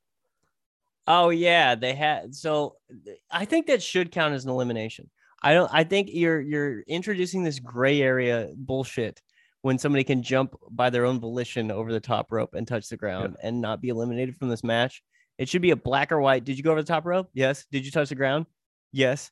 Then you out of the Royal Rumble, motherfucker. So that is a clean elimination in my respect. He also walked up the ramp out of the place. So yeah. Well, because if he had just gotten back in the ring, like, who's going to stop him? That is true. Again, You want me out? Throw me over this top rope, motherfucker. Yeah. I thought that was good though, because they didn't. First of all, they didn't want to eliminate Andre in a Royal Rumble because he just seems so perfect for a Royal Rumble. Right. Second of all, I don't know if Andre can take that bump over the fucking top rope at that point. It's an ugly bump for him, and it also leads to Jake and Andre have a match at WrestleMania 5. Yeah. So okay. Pumping more into that story. Did Andre win that match? I believe that match ends in disqualification. Damien? Yeah, well, I think Andre kicks too much ass. Big John Studd is the special referee, and he won't break on the 5 counts because he's just like choking the shit out of Jake the Snake. Oh, fuck. Yeah. And then Jake won by disqualification. Yeah. Fucking A, right? He got a win over fucking Andre. Yeah.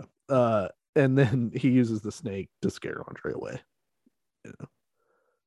Like a elephant and a mouse. Yeah. So 13, Bad News Brown. And then I know I made a note of it the last time that we saw the Bushwhackers. Bushwhacker Butch's commitment to bushwhacker walking everywhere he goes, even in the ring, is so great to me. I wonder if he ever gets up to pee and does that, but he catches himself and realizes that he's doing it. Like, oh shit, or crikey, or whatever they say. Shawn hits a double fist drop hits a fist drop off the top, which is like a big spot in this match because this is a lot of guys punching and choking each other and leaning on the top rope. Yeah, because it's early Royal Rumble stuff. I mean, that's almost what today's Royal Rumble is like. Yeah, but I bet on Sunday we're gonna get at least some more interesting stuff than what's happening here. Which it's hard once the ring gets full of people. It's hard to take bumps in the ring because you're gonna blow a knee out or something on somebody else. And it's hard to set anything up because if it looks realistic, you get to the top, you're gonna do some shit from the top rope. As soon as you get to the top rope, 2 dudes who are whooping each other's asses in that corner are just going to push you off the corner. Yeah. Why wouldn't they just push you off the corner? Yeah. Number 14 is Marty Jannetty, but as we know, Michaels don't need Jannetty. You don't need Jannetty. No. You don't need him. 15 is Macho Man. And then Greg the Hammer Valentine heard that there were some kids skateboarding on the sidewalk, so he got eliminated so he could go yell at them. The Brainbusters both come out one after another, and they had been feuding with the Rockers, so they're sort of split up with them. Arn Anderson hits a beautiful spine buster on Marty Jannetty. Nice, healthy looking Arn Anderson too. Yeah, we like this Arn Anderson. This is so Hogan is out at number 18, and one of the really funny things in this match is there's a part where Hogan's getting triple teamed, and Randy Savage is his partner. They're the Mega Powers, and Savage looks over, he sees Hogan getting fucked up in the corner, and he's like, well, I'm gonna go attack Bushwhacker Butch over here. It's every man for himself, Hulkster. I'm just gonna go do my thing. Yeah. Also great because the Royal Rumble allows for dream matches such as Bushwhacker Butch taking on Hulk Hogan. And like he hits like a double chop on Hulk Hogan. Like, you should not be. That's a weird visual. I wonder if Hulk was ever like, I don't want any of these freaks touching me. Look, brother, I've tuned my body to be a finely tuned machine. I'm unlickable, brother. Yeah. I don't know what sort of weird diseases these New Zealanders have.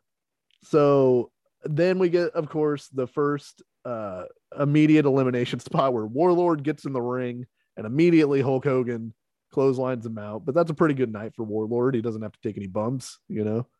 Yeah. 2 seconds in the Royal Put the Rumble. makeup on.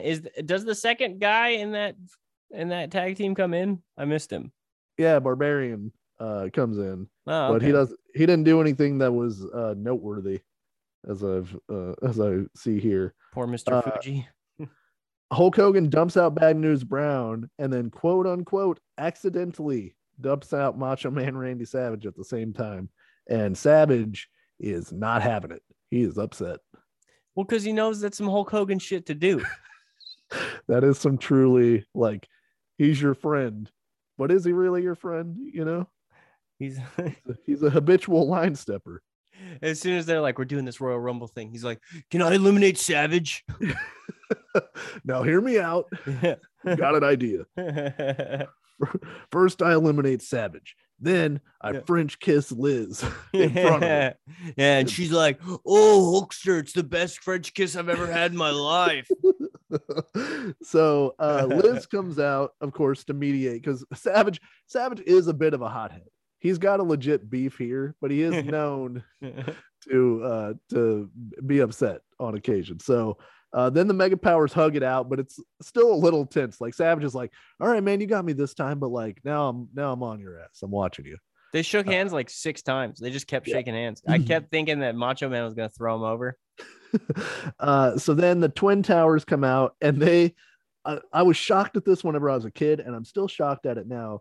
They double smish Hulk Hogan in the corner, and then they throw him out. Like, this is sort of the thing you were talking about. Like, if those two dudes had just teamed up, they could have won the Royal Rumble. Except Hulk Hogan, as we've previously seen, he's a bad loser in the Royal Rumble. He's a sore loser. You know that's the only way he would accept to lose is like, all right, I know. All right, Andre's gonna be out. Okay, who are the 2 biggest guys? We need both of those guys and me are the only people in the ring. They use just their sheer size, something that I can't, something they're born with. It's not a skill to develop. So you're not putting them over me. They're just big. I can't battle with 2 big guys. Yeah, I can body slam one 5,000 pound guy, but a 5,000 pound guy and a 3,000 pound guy, even Hulk Hogan. Yeah, one of them being African. Yeah. So Hogan displays his poor sportsmanship and eliminates the boss man from the floor, and then they fight to the back. And Jesse Ventura's like, "Why is that okay, Monsoon?" And Monsoon says, "Well, you know, weeks ago on Saturday Night's Main Event, they beat up Hogan." And of course, Jesse Ventura uses the classic Chappelle logic. That was weeks ago, motherfucker. You hit me tonight. You hit me. I hit you tonight. Also, I know it's an aside, but the fucking beads flying up whenever tells Rick James gets his head slammed into the bar. And the god damn in slow motion voice. That's a 1-2 combo, maybe the funniest thing in history. 5-star joke. 5-star joke. Why'd you have to hit me like that? The Red Rooster comes out, as we know, definitely potentially a winner of the Royal Rumble. Oh yeah, for sure. My money was on it. Yeah. Big John Studd comes out at number 27, and then the $1 Million Man is number 30. Red Rooster gets the Flair bump up and over the top rope, and then they talk about how they think $1 Million Man sold his number to Slick so that the Twin Towers could come out together, and then $1 Million Man gets number 30. So then it's down to just Big John Studd and the $1 Million Man, and $1 Million Man tries to bribe him, but Studd's not having any of that. And then they have like a little match, and I really enjoyed the $1 Million Man selling for Big John Studd. Like, he was bumping all over the place for him. Oh yeah, and he looked genuinely concerned for his own personal well-being. Like, he was like, "Come on, man, I'll give you money. Fuck, I really wanted to win this thing." So then, just as Ventura says not to discount $1 Million Man, Big John Studd just throws his ass over the top rope. And he becomes the winner of the inaugural pay-per-view version of the Royal Rumble. And then Virgil attacks after the match, and Big John Studd just kicks the shit out of him for a little while, throws him over the top rope. So he did technically eliminate 30 people. And then he is announced, 30 enemies, 30 opponents. So he is announced the winner. And this Royal Rumble was 64 minutes and 53 seconds and got 2.5 stars. And I enjoyed it for the nostalgia, but it's not. The match would get tighter and it would get better as a concept, I think, over time. But it's still fun. Yeah, but it's still, I think it does get, definitely I agree that it gets tighter and better. Is it the same amount of time between entrants? No, now they've got it down to around 90 seconds. That's what I thought. Okay. I think that's better. I think because you really don't need 2 minutes. You know what I mean? Yeah. But you also don't want it to be like fucking 30 seconds. People running in there. You know what I mean? But they did it at a minute interval one time, and that's like it was way too fast. Oh, really? Yeah. The 1995 Royal Rumble was at a minute. But that one also sucks because they didn't have the Royal Rumble from 1989 to 1992. 92 was the one where whoever won became the champion. But before that, there were no additional stakes to the Royal Rumble. You were just the winner of the Royal Rumble. And then in 1993, they introduced the winner gets a title shot at WrestleMania. And that's been from 1993 to now the prize for winning the Royal Rumble. Well, I think that's cool. That adds a lot of stakes. Yeah, I like that it adds stakes. My problem with it is, like, this Royal Rumble, there are theoretically more guys who could win. Like, a top guy is obviously going to win the Royal Rumble, but it seemed like there were more guys who could win it. As soon as you added the title stipulation, I think it immediately minimized like the potential pool of winners. That's a good point. Do you think Big John Studd wins this one if winner gets a title shot?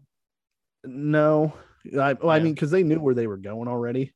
For WrestleMania 5, but like a guy at Big John Studd's level, this is a thing that could elevate him if there were no other inherent stakes, you know? Well, yeah, and it's a way to, I mean, this doesn't really work with WWE, or if you're booking well, you book as if it's a meritocracy. You know what I mean? Like, I think there's something to say for booking kind of like a real sport would, like, this person's working their way up to be a contender and shit like that. Yeah. And the Royal Rumble gives you an opportunity to like have somebody jump the line. Somebody new gets this giant opportunity. You know what I mean? But yeah, I'm excited to watch this weekend's. Yeah. I hope somebody I like wins it. It's probably going to be some horseshit. Roman Reigns is probably going to win it for some reason. But I think they're like, I think the thing is like, the women's Royal Rumble is more wide open to me. I think there's more of a chance that you could elevate somebody by having them win it. I think in the men's Royal Rumble, you've got like 5 to 6 guys who could win it, and that's every year. Are there still 30? Are there 30 girls in the? Yeah, in the women's one. Okay. Because like Repo Man's never going to win the Royal Rumble, like so he's just in it. Yeah. And so as soon as he comes out, you're like, okay, well, he's just a body, and somebody's going to throw that dude out. And so you would hope to have enough stars to where you could theoretically see like 10 potential winners of this Royal Rumble or something, to keep it interesting. But a lot of years it's like, okay, there are maybe 4 dudes that could win this thing. And I think that's a problem. But the other problem is, why would I buy this pay-per-view if there's no stakes involved to it? So you kind of have to balance that. Yeah. I think. And so I like it either way, but the few years that they did it where it was just the winner of the Royal Rumble's the winner, I thought you could like Mr. Perfect could win it. And I think if you throw a couple curveballs, if the problem is it's at WrestleMania. Right. If it was just a title shot at a pay-per-view, you know what I mean?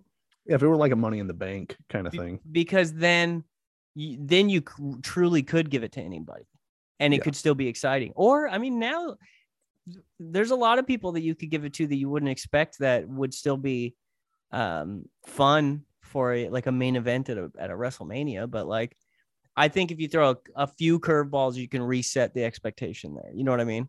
Yeah, like sometime, like a couple of years ago, Big E could have won it, or like Kofi Kingston or something, and then you'd be like, oh shit, this guy was like clearly in the mid card, and I wasn't expecting it, and now this guy's getting a title shot, and that's cool. So we'll see. This Royal Rumble, the longest guy in the match was Mr. Perfect. He was in for 27 minutes and 59 seconds. The shortest was the Warlord, who was in for 3 seconds. Hell yeah, dude. Hulk Hogan had 10 eliminations, and so he had the most eliminations in the match. And then I'll do it, brother, but I have the most. I have the most eliminations, and I have to be eliminated by 2 people. Yeah, and they have to smish me beforehand. Be double smished. 13 performers who appeared on this show had passed away, not counting Gorilla Monsoon. I didn't count him as the announcer. So, and that includes the manager of Dino Bravo, Frenchie Martin, and Mr. Fuji. So, Mr. Fuji's gone. Yeah, that stinks. But surprisingly, Akeem alive. He's just, there's proof that karma doesn't exist. Used to be One Man Gang. Yeah. That's how we ended up where we ended up. I just feel like that guy stinks. Yeah. But we'd probably, there's a chance we hear that like he's like a really good human being or some shit. I think he's a nice guy. And I don't know that Akeem was his idea. He works. It sounds like a Vince McMahon ass idea. It does sound like a Vince McMahon ass idea, but he's still One Man Gang.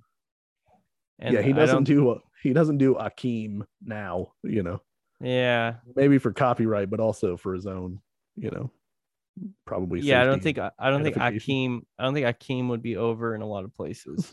He doesn't travel well. Yeah, he's got a big ass tattoo on his head now. 2 of them. Goddamn. So that is the Royal Rumble 1989. What did you think of WWF 1989? I enjoyed it, man. Like, there wasn't a match on here that I got nothing out of. Even Rockin' Robin and Judy Martin, I got something out of because I really liked watching Rockin' Robin. The wrestling's definitely different. It's not as high flying, it's not as fast paced, it's not a lot of things. But I enjoy it. I like a lot of the style stuff. I'm sick of 6'3", 250-pound soft white men with hair on their chest. I'm sick of that. And that seems to be this entire, or maybe 300 pound. That seems to be like most of the roster. But other than that, like, There's really a lot of good stuff here.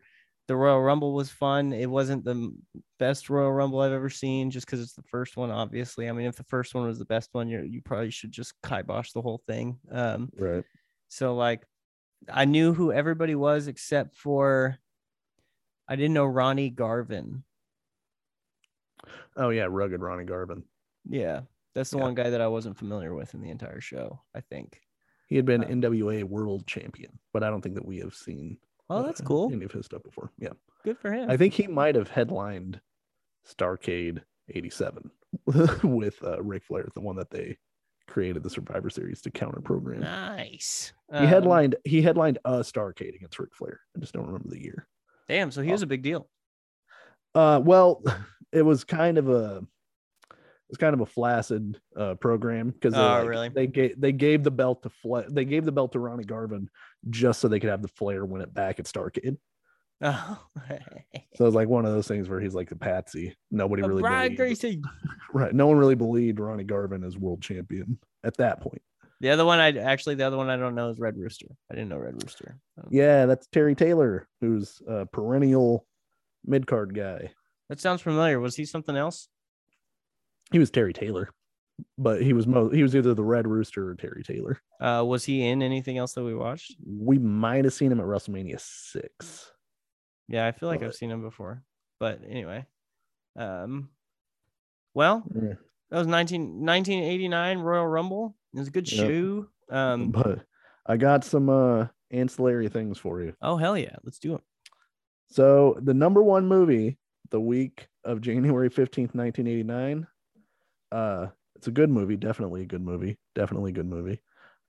Rain Man. Oh, okay. I thought it was going to be Face Off and we're going to have this conversation again. Rain Man. Got to go to Kmart and shit. With Dustin Hoffman and Tom Cruise. I haven't seen it. It made $10 million this week. It costs $25 million. It's a giant hit. This movie made $354 million. Christ. In 1989 money. That was big time money. That's wild. Of course, it gets smashed later on that year by your brother's favorite movie at that time, Batman 89 comes out. Oh, just destroys everything. Yeah. I was gonna quote the scene from Tropic Thunder where they talk about Rain Man. I cannot say. Yeah, thank you. It went into my head, and I was like, I'm not gonna do that. Yeah. Looks handicapped, acts handicapped, isn't handicapped. It's pretty much the cleanest version of that you could do. Braces on his legs. Trying the pants off Nixon, man. So I went a little bit deeper. I have the top 10 movies of the weekend of Royal Rumble 89. Okay. Knowing that you haven't seen Rain Man, I'm going to say at best, it's tough though. I'm going to say you've seen 2 of these movies. There's an outside shot you've seen 3 of these movies. Did you say the top 10 movies? Yeah. Okay. Of this weekend. Yeah. If you've seen the one that I'm looking at right now, that's the outside shot. It's only because you watched it with your mom, possibly your sisters, maybe an aunt, if possible. Fucking My Girl or some shit. Number 1, Rain Man. Haven't seen it. Haven't seen it, no. Number 2, Twins. Oh, I actually haven't seen that. Well, fuck. That was one of them. Yep. Yeah, I figured. Once you said that, I figured that was one of them. Thought that was a slam dunk. The one that I'm iffy about is Beaches. I don't think I've seen that. I don't know what that is. I think that's Barbra Streisand. So that's like maybe your mom was watching. I've had enough of these beaches. Yeah. No, I haven't seen it. Number 4 is The Accidental Tourist. I know you haven't seen that movie. Certainly have not seen that movie. Working Girl. No. The Naked Gun from the Files of Police Squad, the first Naked Gun movie. I actually haven't seen that. Okay. Naked Gun's funny. Is that another one that you thought I might have seen? No, I don't. I didn't think you had seen that one. Okay. Mississippi Burning. I know that story very well, but I haven't seen the movie. Ugh. Some movie called Deep Star 6 that I don't Fuck yeah, dude. You haven't seen Deep Star 6, bro? Your favorite one. Yeah. Dirty Rotten Scoundrels, which I think we had talked about. You hadn't seen. John Cleese and Steve Martin. No, I haven't. I bet it's good though. I love both. That's a great movie. That's a recommend. And number 10, Last Chance. Oliver and Company. Oh yeah, I think I've seen that one. Yeah, with the dog, lives in New York. Yeah. That was on the list. I think I've seen it. I don't know dick about it. Sure. It just sounds familiar. The number 1 album is Giving You the Best That I Got by Anita Baker. I don't know anything about Anita Baker. Nope. Never heard of her. I've heard of her, but I don't know shit about her. As of 2017, she's won 8 Grammys and has 5 platinum albums along with 1 gold album. Good. We probably play her on my radio station, to be honest. You very well might. I probably need to get she's acquainted. an R&B singer. So yeah, we probably play her. Contemporary adult contemporary R&B. Yeah, we definitely play Anita Baker on our shit. I can learn who she is. But the number 1 song, dog, fucking banger and a half, My Prerogative by Bobby Brown. God damn, bro. Yeah, I might be meeting him soon. Really? Yeah. It's an outside chance, but I might be meeting him soon. Keep your guard up. Everybody's talking all this stuff about me. I love that song, dude. But the week before, your nemesis, Bret Michaels and Poison, number 1. Every rose has its thorn. Listen, I like Bret Michaels. He's a hilarious guy. And like just his essence, his entire existence is hilarious to me. The eyeliner at 60, he's got wild diabetes and he's like a diabetes advocate now. I don't know why that's funny, but it's like looking at Bret Michaels. And then the mini cowboy hats, cowboy hats that are curved, like the weird like the city boy cowboy. Yeah. It's like a flat hats. It's like a flat bill that you curved up. It serves no purpose. Yeah. It's definitely not keeping the sun out of your eyes, which is what the cowboy hat's supposed to do. Yeah. You could you can put things up there and it'll hold on to it. Little snacks. That's where he puts his insulin. He's got an EpiPen that slides out right there. And we have by popular demand of me, the name game has returned. Oh shit. Okay. Yes, we got some guys. One man gang. That is also Akeem. Yes, he's not on here. So we got Big John Studd, the winner of the Royal Rumble. Oh, okay. All right. There are 4 names on this list. One of the names is fake. Has Big John Studd performed as Captain USA, Matt Hunter, Chuck O'Connor, or the Mighty Minton? Chuck O'Connor's fake. Chuck O'Connor is real. Fuck. Which one is it? Matt Hunter. That was the first one that the first one I heard, I was like, well, anyway, Captain USA. Yeah. Matt Hunter is the name of Chuck Norris's character in a movie called Invasion USA. Oh my God. Like Bruce Springsteen wrote that movie. Secondly, roused from a deep slumber, Greg the Hammer Valentine has wrestled as Babyface Nelson, Boxcar Willie, Max Danigan, Johnny Fargo. Babyface Nelson is fake. Babyface Nelson is real. Fuck. Should have went with your initial. Yeah. Gut. Max Danigan is fake. I wasn't sure I could slip this one past you. That's the name of Chuck Norris's character from the hated Firewalker. God damn it. Foiled again by the Firewalker. It's the worst movie ever made. Oh man, there's some real stinker lines in that movie. There's a part where Chuck Norris says he has charm and he does this little like shaky thing with his head that just fucking drives me nuts. But I figured Babyface Nelson because it's a person who existed and because it was in Oh Brother, Where Art Thou? My name is George Nelson. Not the cow, not the livestock, George. I hate cows worse than coppers. And finally, your dad's favorite wrestler, half of your dad's favorite wrestlers, Bushwhacker Butch. All right. Has wrestled as JJ McQuaid, the Tiger, Detroit Tiger. Oh no.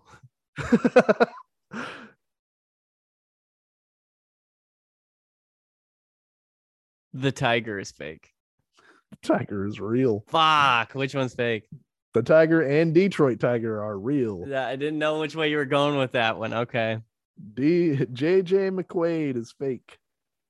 That is Chuck Norris's character from the movie Lone Wolf McQuaid. You know what? I should have. God damn it. Yeah. After the first two, I should have asked myself which one of these sounds like a Chuck Norris character. That was a failing in multiple choice for me. That's I'm usually a multiple choice king. Yeah, that's damn hell ass king. I just thought, like, who would probably have like some 80s ass character names Oh yeah. for their movies, and there's like a million of them for Chuck Norris. Some of them were so ridiculous, I was like, I couldn't possibly pick this because it's too crazy. John Roundhouserson. Well, no, one of them was Chuck Slaughter.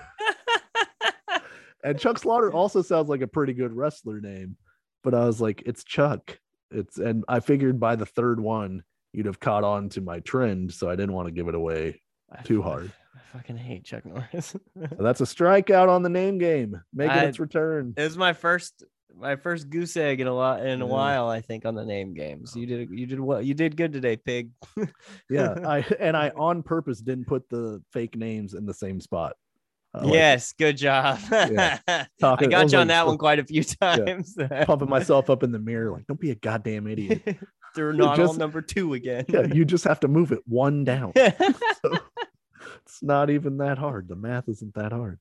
So that's it for the 1989 Royal Rumble. Like Andrew said, next week we will be reviewing the 2022 Royal Rumble in all its splendor. You can catch it on Peacock on the WWE Network.